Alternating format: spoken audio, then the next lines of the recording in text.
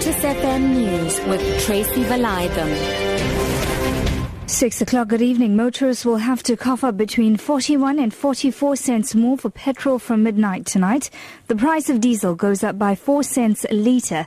A kilogram of liquefied petroleum gas will cost 56 cents more, and illuminating paraffin will increase between 6 and 8 cents a litre. Meanwhile, the last remaining accused charged with murdering Britton Brett Williams after a rugby match at Durban's Kings Park Stadium has been found guilty of culpable homicide. Blaine Shepherd's brother Kyle, as well as their friends Andreas van der Merwe and Dustin van Wyk, were acquitted of all charges at the end of last year. Former British Marine Williams died in a fight after a Super Rugby match. Durban Regional Court Magistrate Trevor Levitt found that Blaine Shepherd kicked and stomped Williams to death.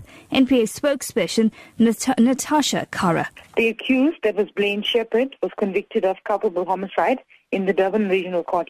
The matter was adjourned to the 27th and 28th of August, and that is for a report from the psychologist, as well as pre-sentencing reports in terms of correctional supervision.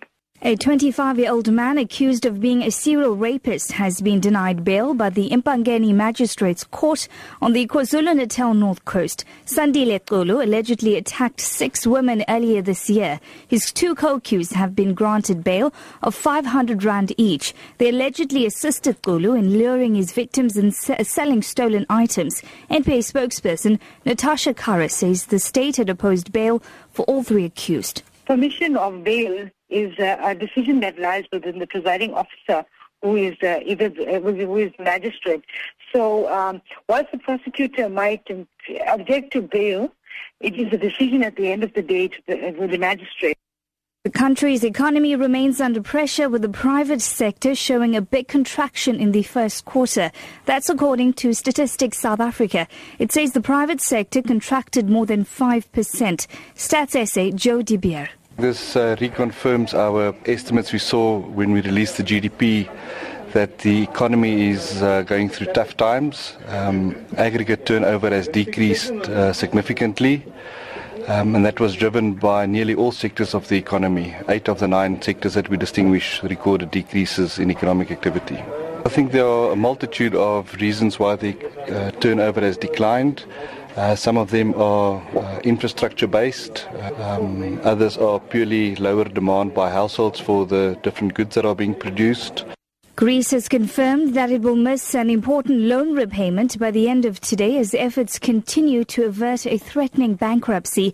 The country's current bailout deal also expires at midnight, but the European Commission says its earlier proposal to extend the agreement is still open to Greece. The BBC's Damien Grammaticus reports from Brussels. There was a call last night between the Greek Prime Minister Alexis Tsipras and the President of the European Commission, Jean-Claude Juncker, in which Mr Juncker, I think, indicated that there could still be a deal, but what would need to happen is that the Greek government would need to agree to the last set of proposals made by the European Commission at the weekend. It would need to do that publicly. It would need to campaign then for a yes vote in the referendum, and to do so would therefore indicate that they had a deal. Your top story this hour: motorists will have to cough up between 41 and 44 cents more for petrol from midnight tonight. For Lotus FM News, I'm TRACY VALAYDHAM. I'll be back with headlines at 6:30.